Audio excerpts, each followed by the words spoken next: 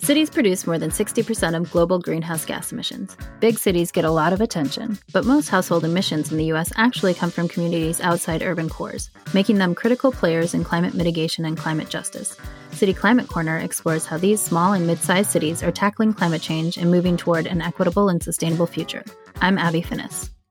And I'm Larry Kraft. We're co-hosts for City Climate Corner. Hey, Abby. Hey, Representative-elect Larry Kraft. Are you even going to talk to me anymore? Excuse me, who are you? Yeah, exactly. Yeah. Election was pretty exciting here in Minnesota for climate-related stuff, for many things, but certainly for climate-related stuff. It was a surprise. Yeah, Minnesota put Democrats in control of the House and the Senate and kept the governor. And for folks working on climate, it's a huge sigh of relief because a lot of people have been working for a long time to try to get more done at the legislature. So now we've got a few climate candidates in there. We do. We had our first caucus meeting last night. Super excited to get to work next year. We get sworn in on January 3rd. Congratulations. Thank you. Very exciting. Yes. Something else that is exciting is that we are doing an episode today on Freiburg, Germany. Yeah. And so, Abby, do you like Freiburg a little bit? You know, I did.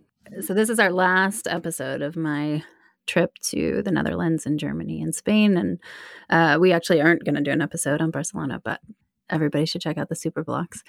I think Freiburg won my heart more than any of the other cities. And so I'm very excited about this episode. And it's just a really cool city.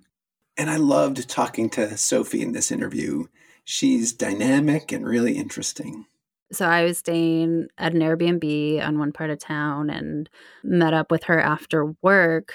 And I took one of the shared bikes over there to the central train station where there's this massive bike garage. She's getting off the train from Switzerland. And then we meet at a restaurant that's on the rooftop of the bike garage at the central train station. So it's just kind of a cool multimodal space and easy to bike to, easy to walk to, and just get around. And it's so nice to be able to do that.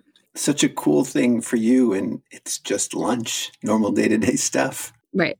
I think that the mobility, the proximity to the Black Forest and natural spaces, I was there in June and now here we are in November.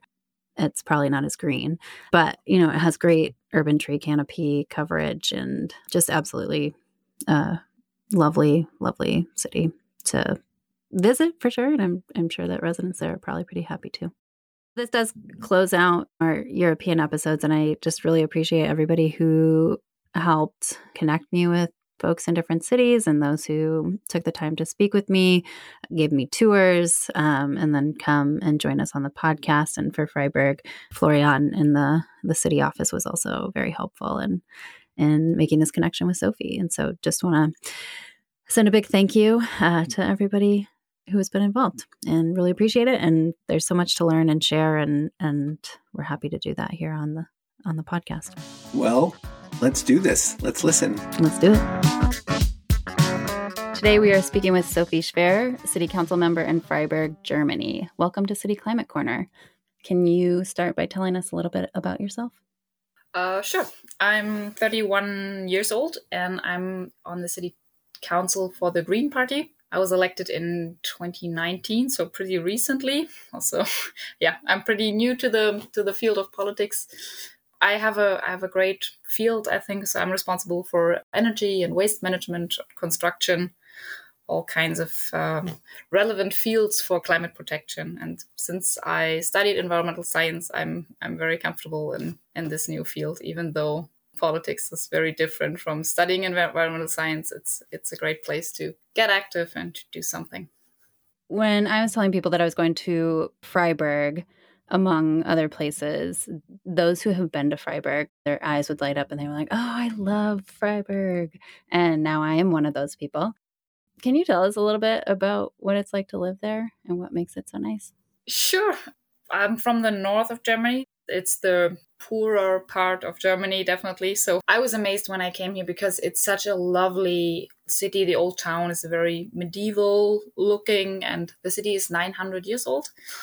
And it's close to the Black Forest, so it's the city of the Black Forest. So it's also great for mountain biking and hiking and all kinds of things that nature lovers do enjoy. And politically, it's very pleasant to live here because it's been a university town for a long time. So it's been a think tank also for progressive ideas. It's always young people in the city, very active, bringing forward new ideas. And I think the Green Party in Germany was born in this area because there were huge protests against the first nuclear power plant that was planned here. So I feel like there is a huge environmental consciousness in the area. And that means that if you are interested in climate protection, there is a lot of ideas that you can test in this city because the population is very open to all kinds of actions in this field. Maybe to give a little examples, we are the best in Germany to separate our waste, stuff like that. So people live that in their everyday life. So excited to talk to you, Sophie. I'm also a relatively new city council member here in St. Louis Park. I was elected in 2019. Elections here for city council are nonpartisan, so we're not technically affiliated with a party, although I did run on a climate platform, so probably something that would sync with the kind of things that you ran on.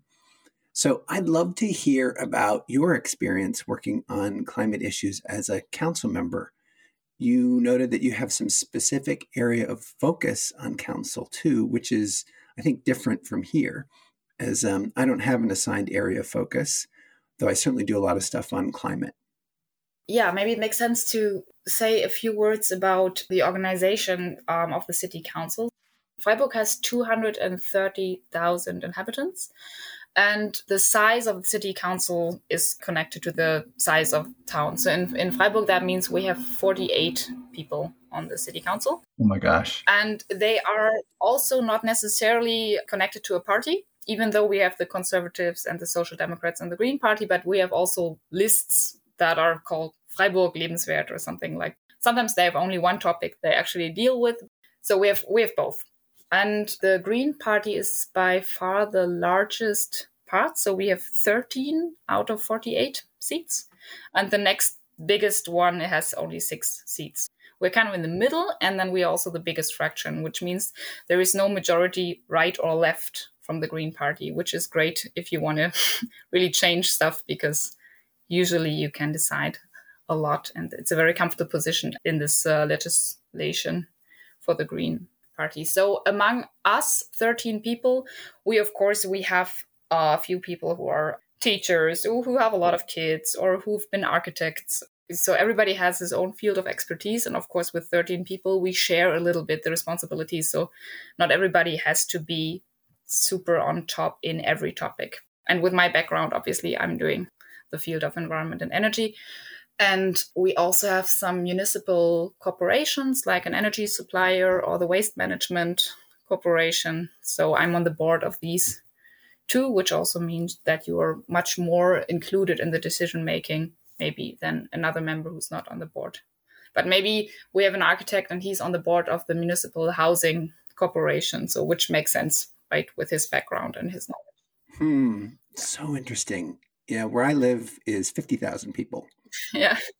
We're a suburb of a much larger city of about 400,000, but there are just 7 of us on council. Mm-hmm. Although the city is fairly progressive, while we're nonpartisan, we're all pretty ideologically similar, which makes it good in terms of being able to do things on climate. There's pretty strong backing for it. Do you find, it sounds like there is, but that there's a strong political will to implement climate action in Freiburg? I think in general, you could say so. For example, let's say on a national level, maybe the Conservatives are not known to be very environmentally oriented. But I feel like within the Conservatives, the Freiburg ones are the most progressive in the party. But when it comes to actually making decisions, that are harsh when it comes to raising parking fees, for example. That's an uncomfortable topic, right? Nobody likes that. Like raising fees everywhere is uncomfortable.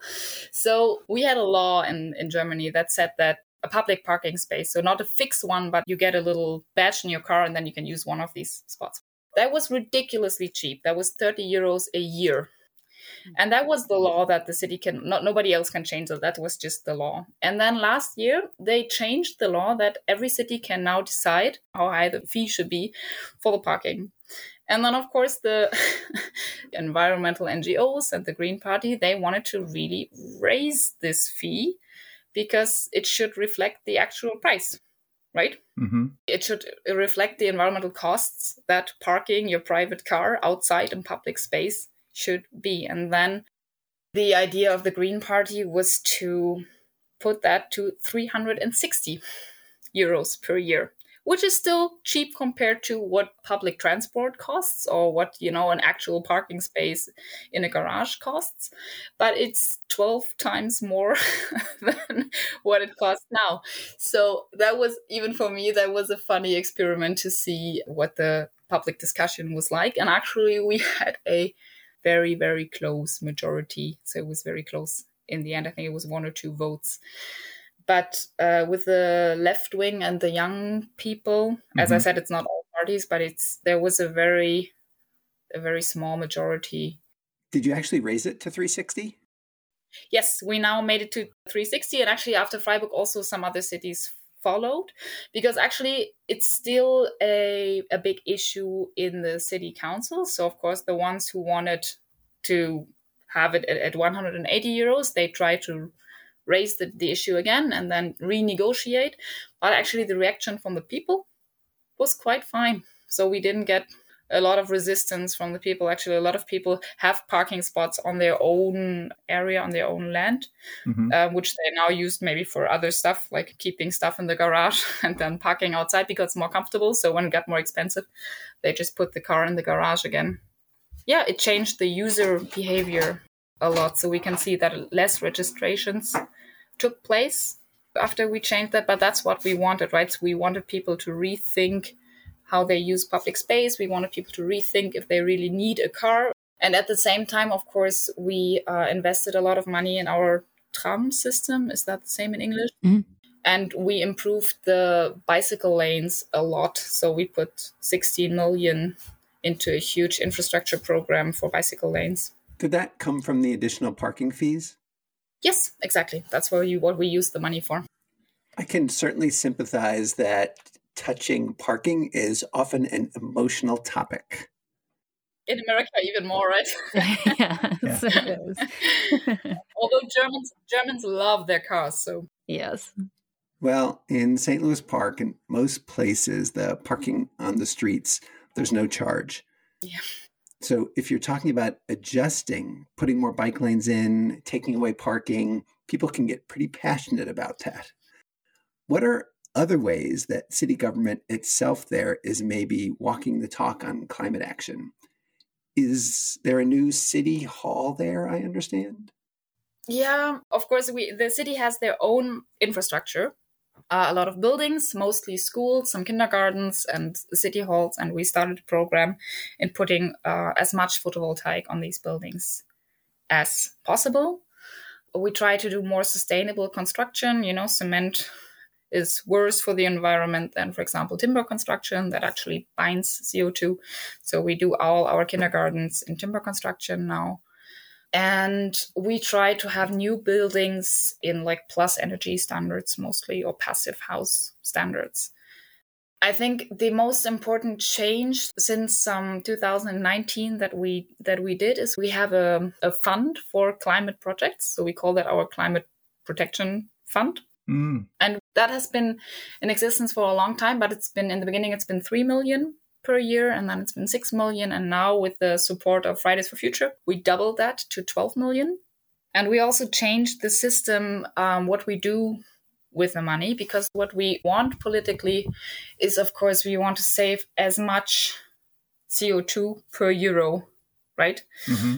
It's not easy in the administration, you know that probably from your own town, to get the money in the best projects, because you have different departments, and then there should be like fairness and equal treatment between these departments. So maybe everybody gets a share, even though not everybody has the same impact on climate protection. But you don't want to give all the climate protection money to the construction department, for example, because that will raise issues with maybe other departments.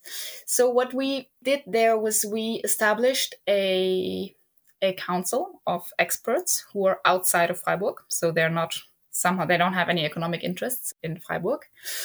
And we did a competition. So we said every office, like the environmental office or the civil engineering office, and also the municipal corporations like the energy or the waste management provider, but also the TRAM, so the public transport corporation, or the swimming pools. We have all kinds of municipal corporations and offices. They can all submit ideas on how they want to contribute to climate protection. And the requirements are, it needs to be additional climate protection, not something that is required. After the last election, we got a new government in Germany that is more environmentally friendly. For example, they raised the energy standards for construction. So our municipal construction corporation, they cannot apply for the extra money they need now to fulfill the new requirements because they're by law, so they're not additional for us. But for example, if they say they want to do residential housing in timber construction to save CO2, and that costs 6% more than conventional construction, that is something they could apply for. And then all these ideas from all different parts and mobility, and let's say the civil engineering department wants to do more bicycle lanes, or the energy supplier wants to do a new photovoltaic thing on a parking lot, for example, something that is really additional. They all can apply. And then this external board of advisors or of experts, they will rank all the ideas. And then, of course, until the 12 millions are gone or are spent, the winners of this competition will get the money and also the staff. Because, you know, you're often as a politician, you think you have a great idea, but actually the people working in the field usually have the best ideas. So we thought it would be nice to have a competition between all the offices and all the corporations, rather than giving out political ideas that should be funded by this money. Such an interesting idea. We started where I live something we call the Climate Investment Fund, but we just started it 2 years ago with $500,000 US. Over time, we have to figure out an ongoing funding source for it. Love the idea of the competing for the best projects. Yeah, I think every politician is a bit tempted to do something like a signature project that you can point to and say, well, this is what I did. And if you want this to keep going, you should vote for me again. But actually, a lot of the stuff that it would be good for the climate is not politically sexy. It's infrastructure in places that people don't really see it. Photovoltaic on the roofs, nobody sees that. Or construction with other building materials, and nobody sees the difference, right? It's not really visible. So if you want the money spent the best way for the climate, it makes sense to separate that from political decision making on a daily business, because everybody's only elected for 5 years here and has maybe a different agenda than what would be best in long-term investments for climate protection. Yeah, this should be working quite well. And I think for the offices and for the municipal corporations, the interesting part is that it's not only money, but they can also apply for staff positions. If, for example, I say I want to do a lot of construction in timber now, then you might need an expert in, how to do that. So you can also apply for 2 new positions in your department. And that's a very good incentive for the offices to actually think about what they can do for climate protection. Hey, we're taking a quick break to say if you like what you're hearing, please support us. You can do so by clicking the Support Us link on our website at cityclimatecorner.com, or you can go to our store and get some cool merch. I appreciate your view there. The comment you made about a politician might want a big, shiny project. Really, the thing that matters is that you've set up a process that will work beyond your time on council, your time serving. Yeah, I feel like that's what's been wrong with climate protection so far. It's always too short term. We also need to install processes that make sure that this works for longer than 5 years. All the infrastructure changes that we need, they will take time, especially when I'm thinking about the tram system, just ordering the wagons or whatever they're called. And the train cars, yeah. All the planning of the lines and everything, it takes much longer than one legislation. All these things need to be funded long term. And then, of course, there's also politically interesting is usually doing something that people can relate to. And we have some of these things too, right? For example, we have this climate district thing where we choose one residential area and then we try with a lot of a program to get people to do a new installation in their house. Or there is also families who can apply for giving up their car for 1 month and then try how it works. And then they can win something if they make it through that time, stuff like that. All these lifestyle things are great politically and they do a lot, with people's mind. But until you really save CO2, you need to invest a lot of money and time. And these infrastructure projects, I think they are politically less interesting, but that's our task, right? To provide the infrastructure that it's not up to every individual to make the right choices every single day, but to provide an infrastructure that allows you not to make any wrong choices at all. Oh, I love that point. Yeah, the thing I think I struggle about with Freiburg is there are so many things that are going on. And so what do you want to pick and focus on? For me personally, in my experience there, the two things that stood out the most was the natural spaces and the ease of mobility and getting around. How has the city been able to maintain such a strong urban forest and a really rich biodiversity there? I mean, Freiburg has always obviously been connected very closely to the forest, right? It's been the livelihood of the whole area for a long time. I think this and vineyards, and there's also been some silver, but it's basically the Black Forest that has been the income for a lot of people here for a long time. And I feel like the sustainability is derived from forestry, right? So I think there might be a connection there too. But it's true that they started very early on to do climate adaptation as well as climate protection in the forest here.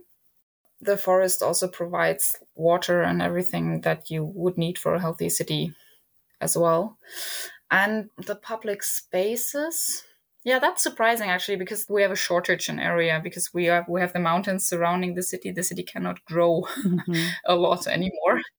I think that's also something that always the population has requested from the local government, that there's a lot of green spaces and a lot of, like, every time you need to cut down a tree here for something, you have a lot of protest. So you have people, chain themselves to the trees and everything. We have a new residential area that we want to build, and there's, I think, 4 hectares of forest that are supposed to be felled for this. And it's a huge issue here. And there are people living in tree houses there. Every time we have trees being felled, even if they're sick or something, there's a lot of questions and emails that we get because people are very concerned about, I would say, every single tree.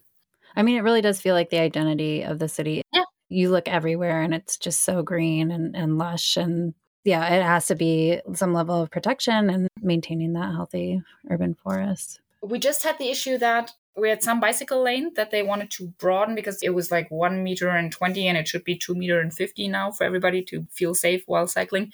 So then they would have had to fell a bunch of trees there. And then the protests were so big that they actually changed the whole planning. And now they have the bicycle lane and the trees. And then the cars have less space. Often the cars lose. So they have to share the street with the tram line now. Yeah, I think that those kinds of conflicts come up. Trees versus solar, trees versus how are you going to use the other space? That's interesting that it was able to come up with that compromise and squeeze cars out. Yeah, it's actually now this week is we have this heat wave in Europe at the moment. I'm sure you've heard. Today it's 35 degrees. Tomorrow it's going to be 37 degrees. Our city is not built for these temperatures, as you can imagine. So the trees are getting even more in focus or even more appreciated now that summers are getting so hot, because they actually make a huge difference. They really do. Yeah, it can be up to 15 degrees Fahrenheit warmer in areas without trees. I basically biked and walked and took the tram all over Freiburg, and it was so easy and so great. Yeah. I just want to know the pathway to how the city got there, because I was looking through the graphic that's in the sustainability report where it shows starting in 1982 up to 2016, and the car share for personal vehicles went from 39% down to 21%. And it looks like bikes have really been the main mode that have made up that gap. And so they went from 15 to 34%. And you mentioned before, some of the investment is going into adding bike lanes. But what was that pivotal point to start adding more modes of transportation in the community and making that the easy choice for residents? I mean, that started a long time before I got into politics, of course. I know that a long time ago, the place around the Münster, so the central church, was a parking lot too. So there are photographs of that. But I think it has, of course, something to do with a progressive government making the choice that we have a car-free city center and then investing in bicycle lanes and stuff. But it also has to do with the inhabitants of Freiburg, and that being a lot of pensioners and that being a lot of students. So people maybe who don't have that much money and don't have a car. I think 40% of the households in Freiburg don't own a car.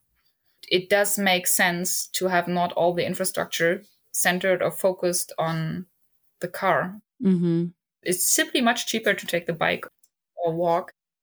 So if you have a huge part of the population who doesn't own a car, it's very easy to design infrastructure in a way that's maybe different from other German cities. If you go to Stuttgart, for example, everything's made for mobility with a car. And you said, of course, you enjoyed going around by a bike and by the tram. But if you start entering the city by car, you would see it's also not much fun. I mean, there's not a lot of parking spaces anymore, and you have to go really slow. And then all the cycling people you have to watch. Like, it's not pleasant to drive a car through the city center of Freiburg, even if you're allowed to. It seems like the fastest way to get somewhere is by bike, and it's just so easy. That's definitely true. Yeah, the only couple of times we took the tram, it was raining, so we had to duck out and get on the train. Yeah, same as me. And then actually, maybe another reason is that the rent is so high here. So if you can save money on a car, you can pay the rent better. I mean, yeah, transportation costs. You do save a lot of money if you don't own a car. How much more can the city continue to improve the cycling infrastructure? What are its priorities around that? They can improve more, but I think we will reach a point, because we are not only a city for Freiburg people, we are also the center of the region. We're surrounded by rural areas, by villages where life without a car is not possible. And these people, of course, also want to do their shopping here, or they want to go to the hospital, see the doctors, go to the pharmacy, whatever they need to do, come to school. And I think we can do a lot with regional trains or with park and ride places on the entrances of the city everywhere. And I think for 10 kilometers, maybe it makes also sense to have the super bicycle infrastructure. But we will always have people, maybe elderly, or some people will always be dependent on a car, if that's electric cars or if that's autonomous vehicles, whatever. But there will be cars going in and out of Freiburg, and there needs to be infrastructure for that, of course, too. So I think at some point we will reach the limit, but we're not there yet. As you've talked about, and as Abby noticed there's been a lot of action taken over the years in Freiburg to improve sustainability and implement climate action. You talked a little bit about some of the funding for it over the past few years from this increased parking fee, but I imagine there's other sources as well. Where does funding come from? Of course, since the Green Party has been strong here for a long time, there's always been a part of the municipal budget that's been used for projects.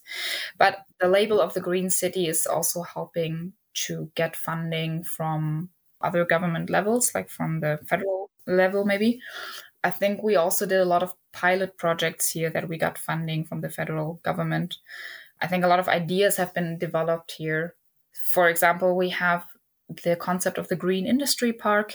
One of our industry areas we labeled Green Industry Park, and we let the companies share their experience in, saving resources, saving water, stuff like that. Also, we have one company that has a lot of waste heat. So we're using this waste heat for the other companies for their processes. So the idea is to connect neighboring companies who are based in the same industrial area to find synergies between their companies also in training people, of course, but especially when it comes to energy and resources, you often find synergies.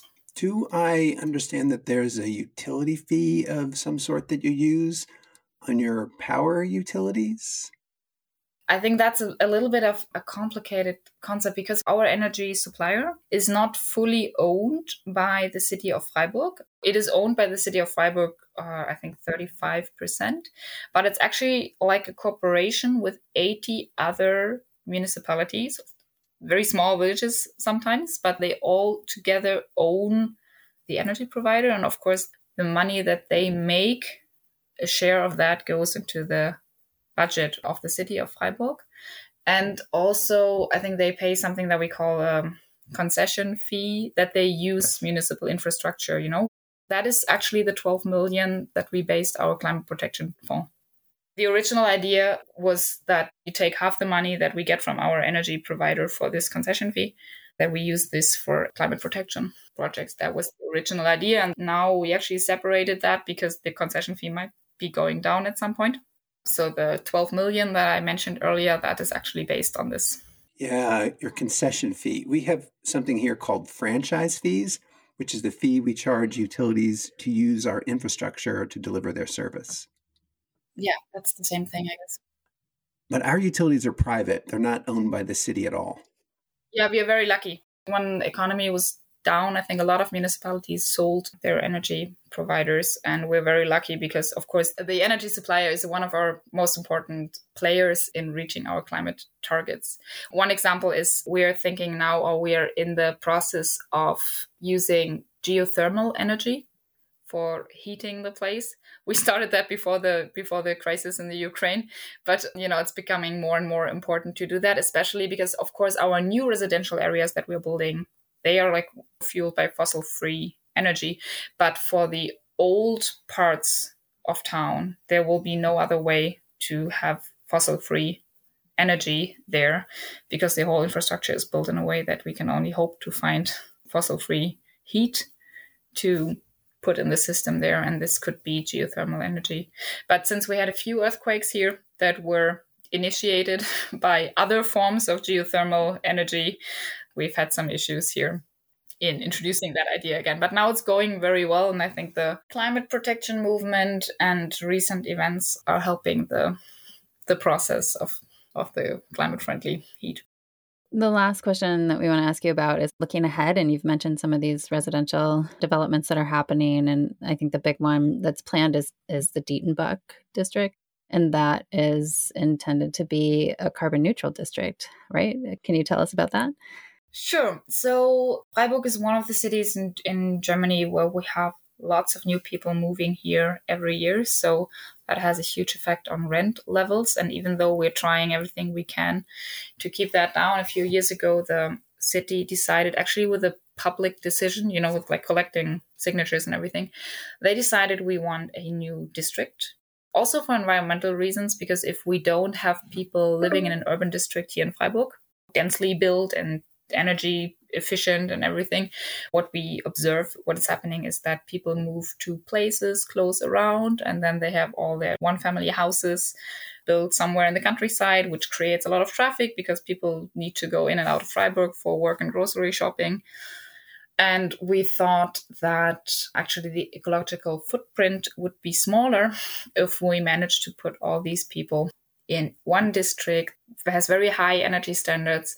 We have a mobility concept that is like the Vauban district, maybe here in Freiburg, very reduced in cars. It has excellent access to public transport. Actually, the tram line is built first so that nobody even needs to buy a car in the first place when they move there, because the city thought if you can start with a good bicycle lane and a tram line, then there's more incentive for people to not buy a car in the first place.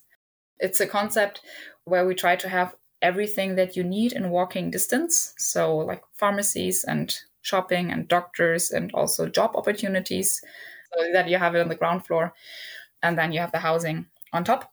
So the idea is that you will not need a car to get everything done, but you can just do everything by walking to the place you need, or even to work. And the kindergarten and school also should be in this district.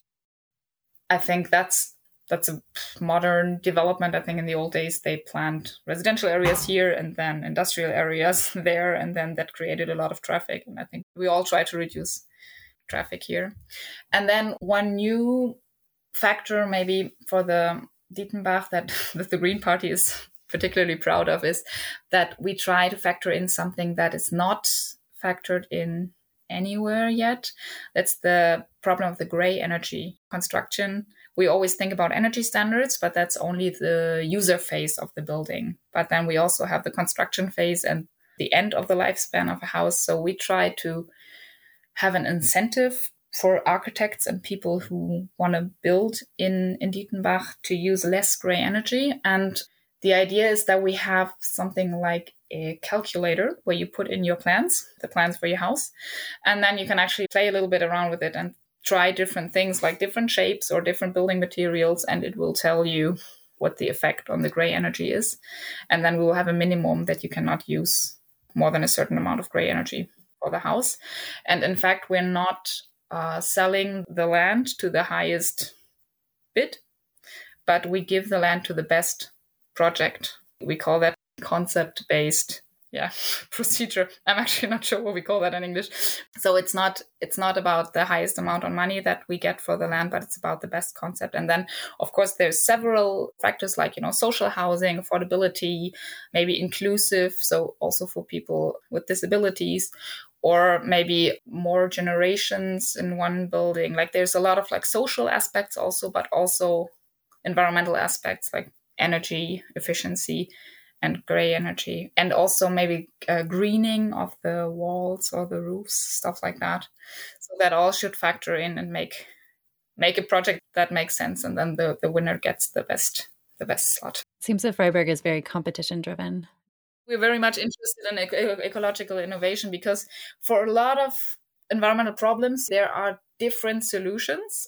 If you want to say, well, a heat pump is a very good solution for energy efficiency and then you tell everybody to do heat pumps. And then maybe for that space or for that family or for that area, it's not even the best solution. You just set a goal and then you tell people, however you get there, you apply with your idea. And if it makes sense, then you can realize your project. So I think we are very much a fan of setting the goal rather than setting a certain technology, because maybe in 2 years there will be a better technology for that. And then the planning process for projects is longer than what we can oversee. So for us, the competition usually is a good way to find the best solution for this particular problem. Yeah, I like that as a way to drive innovation. Yeah, I like the set the goal, not the technology. Yeah. Let the people closest to it figure out what's best. Any final thoughts or advice you have for other cities or other council members in other cities? For other council members? There might be one listening right now. Yeah, I feel like to get support for environmental projects, it's often, not always, but very often it makes sense to look at the economical side of it and to tell people what they can win or how much money they can save if we do that now instead of not doing that now and then paying the reparation later on. Because I feel like we have a lot of discussion, of course, after COVID. I'm sure that's the same everywhere in the world. The budget is getting smaller and smaller with climate adaptation and with the COVID crisis or with inflation going up and everything. In the end, you need to set priorities in the political process. And then when it comes to priorities, if it's not something that's perceived as very urgent, and for some people that still is not, then it makes sense to collect the arguments on the economical side with photovoltaic or with infrastructure investments. All right. Well, thank you so much, Sophie. This has been really great. Really enjoyed it. Yeah, thank you. All right, Abby. Great conversation. What did you think? Well, if it isn't obvious by now, I love Freiburg. And I think, this conversation just underscores a lot of the reasons why it's having a lot of success, I think, with sustainability measures. And it's just kind of a lovely place to live, I imagine, for folks who live there, and certainly a great place to visit. I really appreciate Sophie coming on. I think she's a really good ambassador to the city and is great at sharing all of the things that they're doing. Yeah. I'll tell you one thing, some of the stuff I resonated with, but when she talked about having an infrastructure that allows you to make the right choice easily, where it's almost not possible to make a bad choice, I think that encapsulates the systemic problems that we have, right? When people want to make individual action and it's too hard to do. Yeah, because we have the opposite in place right now. We make it easy for people to hop in their car. We make it easy to do things that are harmful versus the things that we want to do tend to have more barriers in place. And then you can almost get guilt on top of that. Like, oh, I should be reducing my personal carbon footprint, which we should all try to do. But you also have to recognize that we're in a system that doesn't make that easy enough yet. Yeah, I think along with that, just creating kind of a framework, the competition framework within and across the city departments as well, was something that stood out to me as an innovative way to get your staff to be thinking about climate and be thinking about what their role is and putting forth proposals that are competing with other proposals, right? Hopefully at the end of the day, you get the best proposals and you put the funding that's available to those projects that are going to be the most effective. And I also think about that as a cool tool to use. I think we hear from staff people here often who might be in a sustainability position that they don't get buy-in always from other staff across different departments. And I think that this could be a really cool way to get that buy-in and tie it to performance or tie it to budget numbers and make it fun, even hopefully, and get more people to get on board and want to push forward projects that are beneficial. Right. It's an example of a process they set up. And we talked a little bit about this, about not being so worried about the politician's shiny project, but having a process in place that outlives your term, but that really reinforces the kind of things that we need to do from a climate perspective. I think that's a really good thought process. Yeah, and it sounds like they're taking somewhat of a similar approach to the development in Dietenbach, where they're putting up criteria and then you get those points, and that's who will get to develop some of these spaces. And I did want to just add a little bit. Sophie mentioned Vauban District. We wanted to talk about that a bit more, but just didn't have time for it because they're just doing too many things in Freiburg. But it's a cool district that used to be a French military base, and community members there wanted a sustainable development. And so in 1997, the late 1900s for those younger listeners. Wait, it's the late 1900s even for us older listeners too. Right. They wanted a sustainable development. And so this one is low car ownership. So there's a lot of really good mobility happening there. There's a lot of solar, biomass district heating, sustainable building materials. And what I really liked about it is that it felt like you were both out of the city and in this kind of park community, but it was also very much connected to the city. And so it was very easy to get around a cool little residential neighborhood that's adjacent to a commercial area. So with Dietenbach, it sounds like there's some replication, I think, happening there and thinking through what is a more ecologically friendly development sites. That's one to keep an eye out for. Yeah, interesting. Other thing sort of related to that about the way their infrastructure, you talked about the tree huggers there, right? Or how much they protect trees. And I love that they had this situation where there's a bike lane tree conflict and it was resolved by shrinking the space for cars. Yeah. Oh, yes, right? Start from what you really want, pedestrian bike infrastructure, and then what's left after that is for cars. Yeah. And we didn't talk about it in this conversation, but in my conversation in person with Holger at ICLEI Europe, he had this really great concept of we've thought about roads from the inside out. And so what do we need for cars? And we just push all the rest of the space to the side. And so everything else shrinks for trees, for walking, for biking, for mobility. But we need to think about it from the outside in. And that's exactly what they're doing there, right? It's like, okay, trees and then pedestrians and bikes, and we'll squish that space for cars a bit more. And in a city where 40% of the population, they don't have cars, it works. And so creating that space and again, reinforcing what the easy decision is makes those kinds of changes possible.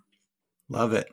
And I love the protection of trees because they're so important for taking up carbon and air pollution, as well as providing habitat, helping us adapt to climate change, providing shade, all of those things. And so I just really appreciate how much they do care for their urban forest. And I think it starts from the protection in the Black Hills.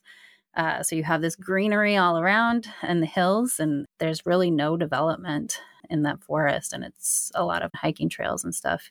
And then it carries down into the city. And so it just makes for a really beautiful, enjoyable place. Got to go to Freiburg. Got to go on a train, low emissions. We hope you enjoyed this episode of City Climate Corner. If you like what you're hearing, make sure to subscribe and give us a review. If you're able, become a monthly supporter through Patreon. As always, you can find more information on this topic and resources from each episode's guests on our webpage, cityclimatecorner.com. If you have an idea for the show, send us an email at cityclimatecorner@gmail.com or find us on Twitter, Instagram, and Facebook. City Climate Corner is produced by Abby Finnis and me, Larry Kraft, edited by me. Music by King Gizzard and the Lizard Wizard. Thanks for listening, and we'll see you next time.